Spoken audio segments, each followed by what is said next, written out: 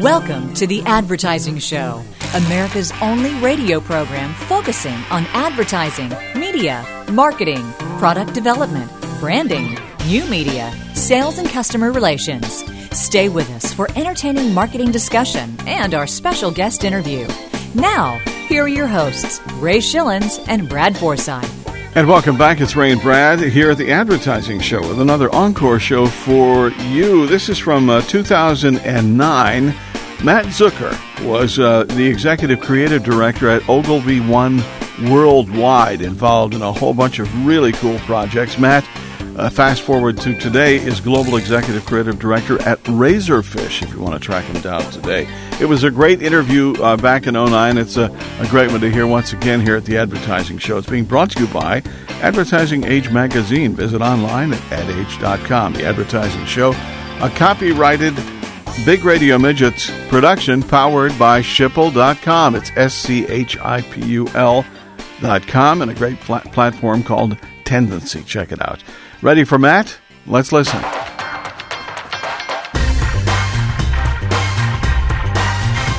You're listening to The Advertising Show with Ray Schilens and Brad Forsythe.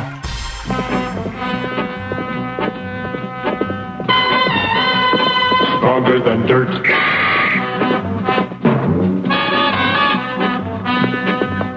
Back with you here with Ray Schilens and Brad Forsythe, a gentleman who's I think he was told as a young boy that he was ADHD. Now he's ECD, which is wonderful. No, I'm just joking, Matt. Mat Zucker is executive creative director of OgilvyOne New York, and as you heard, all of the wonderful things that he's done throughout his career. Matt, it's great to have you here at the Advertising Show. Welcome. Thanks so much, Phyllis. Yeah, our pleasure, Matt. You came to us and through Ad Age CMO strategy article that we noticed several months ago, which appeared, I guess it was last summer. It's titled How Digital Marketing Can Reinvent Direct Marketing. First off, my question is, well, let me set it up first. You say that direct marketing remains stuck in the limits of a one-to-one model created and perfected for a previous age. So my question to you, Matt, is if direct marketing is so last century, why in the hell is my mailbox still full of junk mail? I know it is pretty incredible. I guess the point is that direct did all these amazing things and set up a system so well that it stopped kind of growing and evolving, or at least that's the thesis. Meanwhile, things like digital kind of were all experimental, kind of grew up and got more and more interesting. So really the opportunity is to take a fresh look at direct marketing. And I think a lot of people are trying to do this to figure out what about it in the digital age could get much more exciting, what is missing, where is it stuck, and what is worth keeping, and what is worth building on. And we're starting to find a bunch of those things. You know, it's a great time to be in direct marketing, I would think, but you're also a consumer, as we all are, and you see what goes on out there. What's your sense of just the market in general? Are people in that industry transitioning to a more sophisticated approach to direct marketing, or do many seem to be stuck in the past?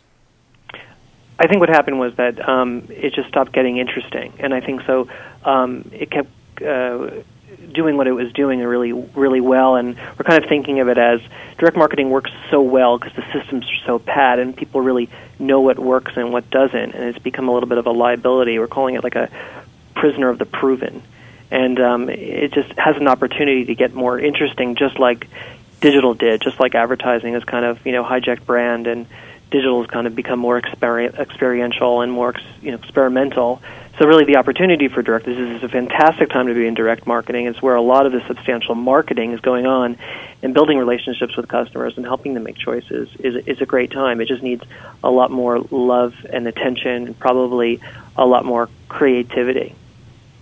Give us a checklist of your thoughts or your identifiable components, if you will, on how direct marketing seems to be reinventing itself these days. I guess the most obvious thing that most people are talking about is how so much has gone digital. So much direct mail has become email. So much kind of message boards have kind of replaced a lot of different kinds of customer support help. People can kind of help each other now. Brands are still doing mail. I mean, there's nothing wrong with direct mail. TV is becoming a lot more video. You're seeing a lot more longer form content. The infomercial of TV is also becoming the infomercial online. Long form video split up into chapters that can be shared with people. So I think there's a lot of good parallels just that have become digital. So that's one. Another is creativity about what works. And to me, the opportunity is to put a lot more creativity back in to direct marketing, because just because you know what works doesn't mean it's what's best for the brand or what's really best for the customer or helps you stand out. I mean, your mailbox is cluttered with a lot of probably offers of the same type from all different companies. It's like they're not even listening to each other. They're not really trying to stand out from each other. Right. Well, I was going to go, you bring up an interesting point. How often when you bring a new client in, do they come to you and say, look, we have, data here that verifies that these approaches have worked for us, and yet you look at the approach and you know that there's a better way to do it, and in some cases it's almost embarrassing. We've all had situations where the execution creatively, and that's your area, of course, can be so much improved upon, but yet clients are a bit hesitant, or they're erring to the conservative side in spite of an execution that really doesn't put the brand in its best light, if you will. What do you do in a situation like that? I assume you've had this experience before. Yeah, sure. I mean, I haven't seen as much resistance as more. Clients are mostly stressed out over what to do with all these new opportunities. What do you do as a direct marketer in social networks and in social communities? How do you harness the dialogue that's going on, and how do you answer it? How do you keep people interested in your brand when they don't just want to be in your email, the database just from getting their email? They want to be out there. So what do you create? And the volumes of what have to be created now is many more times of what had to be made before. I mean, there's many more channels. There's much more content to make. In terms of trying new ideas and if there's resistance to change, I mean, it's the easiest way I find to sell in new ideas is encourage what they already want to do, and that's encouraging testing of a new idea. So take a risk, try this bolder idea next to the one that seems to work, and let's see what happens. And I haven't really had clients be that resistant to it. They also have a lot of the clients have a lot of pressure from their own organizations about tying more of the direct marketing in with the brand. For a long time, direct marketing could operate in this kind of silo over here, so they could do whatever it takes to make it work, regardless of whether it hurt or helped the brand. It could be the tackiest thing in the world, but it didn't matter because it worked. Now, in a world in which everybody sees everything, so whatever you get in the mail, everyone will see. Where on the online targeting, everyone sees everything out there. That you can't really do that anymore, and the silo thing doesn't work. And I think every brand manager knows that. So there's a lot more pressure to be more on brand and to try more interesting things. On the show today here with Ray Schilens and Brad Forsythe, it is the Executive Creative Director of OgilvyOne New York. It's Mat Zucker, and we'll be back with more here in just a moment. Stay with us.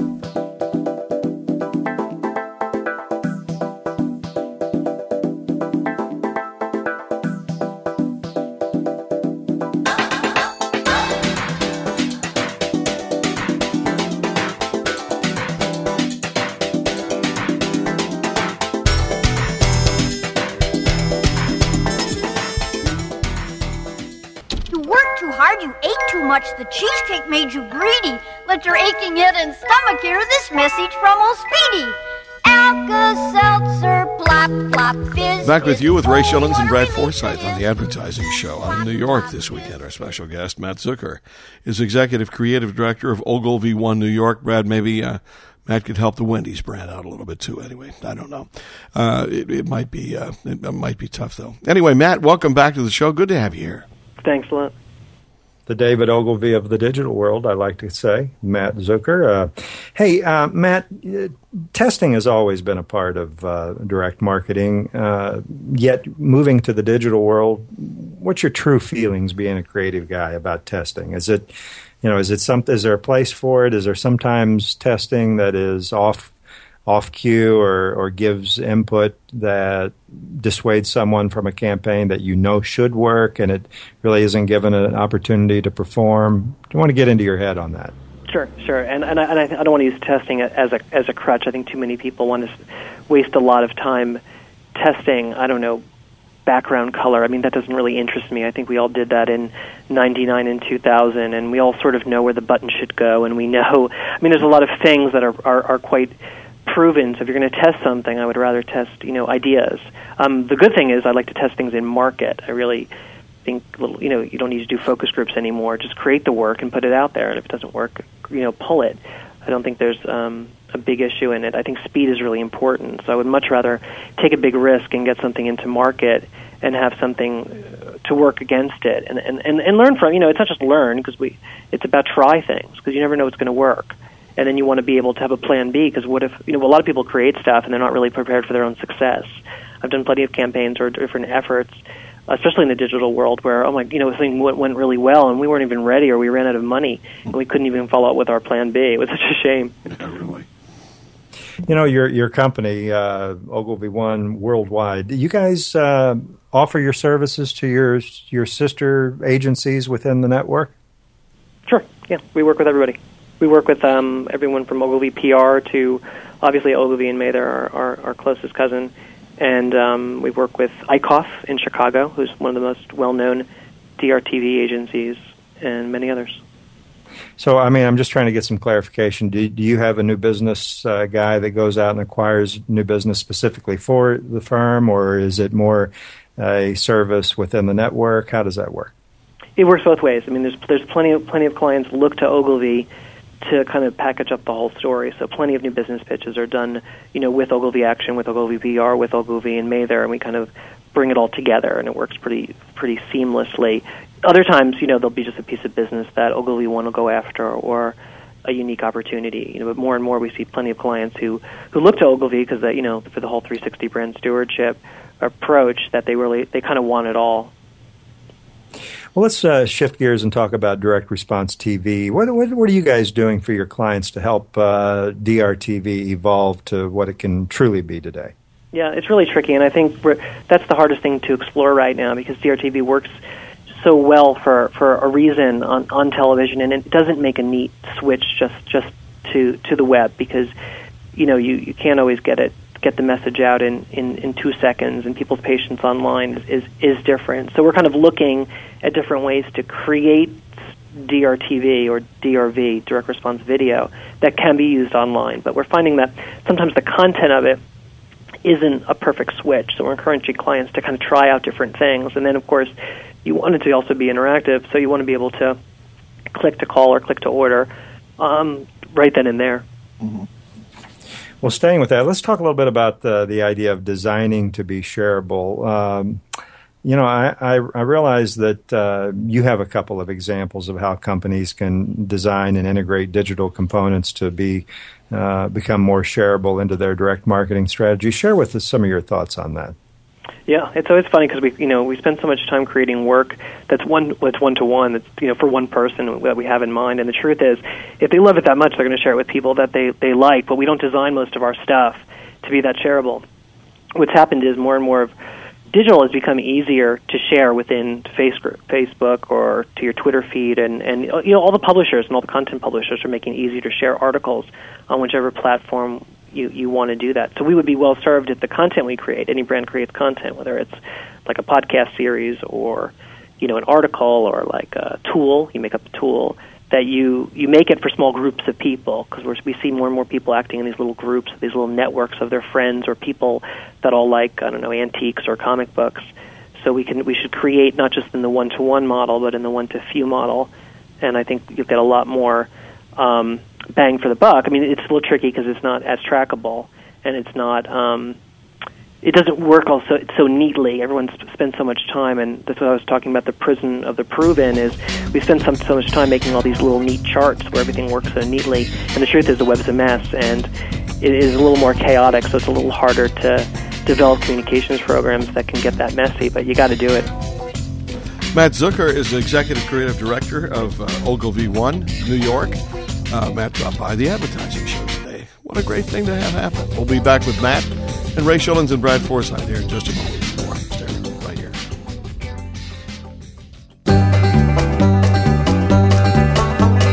Hot dogs, Armour hot dogs. What kinds of kids eat Armour hot dogs? Welcome back. Ray Schilens, Brad Forsythe, and the ECD at OgilvyOne, New York is Mat Zucker.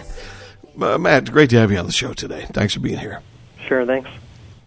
Back to your CMO article, Matt, for a second. You also note that direct marketing needs two significant transitions to survive these days, starting with the evolution of predictable one-way communication and transitioning to a looser and, I guess, more modern two-way dialogue platform. And you also talk about the reintroduction of creative vitality. We've touched on the creative vitality already.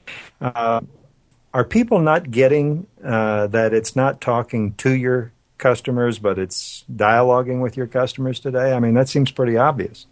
Yeah, no, and I think people completely get it. I think they haven't figured out how to do it because they haven't figured out, the manpower to kind of man the Twitter feed all night and day, and does the agency do it or the client do it, or they haven't figured out how to sustain their Facebook page, beyond when the promotion's over, and it's a lot of it is a resource problem.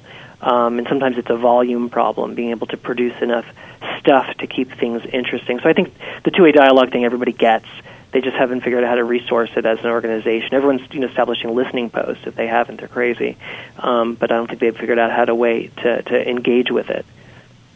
Do you think that there are particular brands out there that should stay away from the social networking space? I asked that question of a lot of people in your space and others that have been successful in the social network platforms that are out there, and most of them say that no, all products, all services are a valid opportunity for social networks, but I find that hard to believe. Well, social networks are just, they're an area in which people engage and trade stuff and pick up applications and use them. So I can't imagine any brand that would not be able to use it in some way. I hear sometimes resistance about, our brand's too complicated, or legal or compliance, or we're a healthcare brand. I mean, it's not. I think it's nonsense. I think it's that they just haven't figured out how to do it and how to do it right. I worked in baby formula for years, and there were plenty of things that we could and could not say, and when a question was asked, we had to kind of, flip it to the right person to answer the health-related question about, from the FDA. But you can do it. You just, I always find it a little lazy to not, figure out what the barriers are, because people are engaged there, and why would you not want to be where your customers are and where they're asking questions? I think it's a little naive to kind of treat it like a trend or like an outside vehicle when it's not. It's really part of everyone's daily behavior. Sure. Well, maybe I'm not asking the question exactly the way I feel about this, and that is, in a black and white world, I guess you're right. I tend to think that there are certain products out there that lend themselves to leveraging social platforms, and when a consumer has more of an emotional connection with a product, that they're more apt to emote about their feelings about the product as opposed to buying a widget that is a non-emotional, purchase. Oh, sure, like a low-interest item, like candy bars are emotional, but if it was a paper towel, I don't know what they would do, but it's more of a challenge. I think it's more of a challenge, and your point is that even though it's more of a challenge, there's got to be something out there for you, right? Yeah, probably to some degree, or maybe with somebody else. If a paper towel brand doesn't need its own Facebook page, I don't know why you join it, but maybe they kind of line up with a bunch of other related brands around the home and do something around that. Yeah.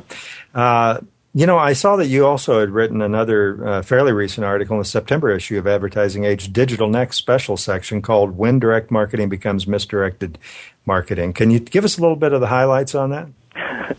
Yeah, I think I was really upset one day because I think I saw two different offers that one I got from my own bank.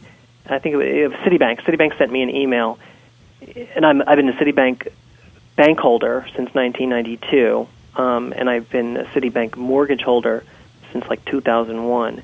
So it's kind of they sent me a note saying if I open up a Citibank checking account, I will get $200 or something like that. A toaster, yeah.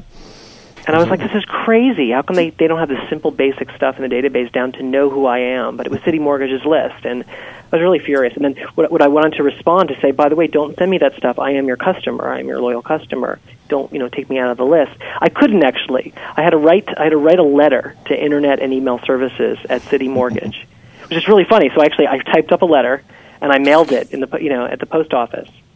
And I haven't heard back yet. I'll definitely do a post update when I hear back.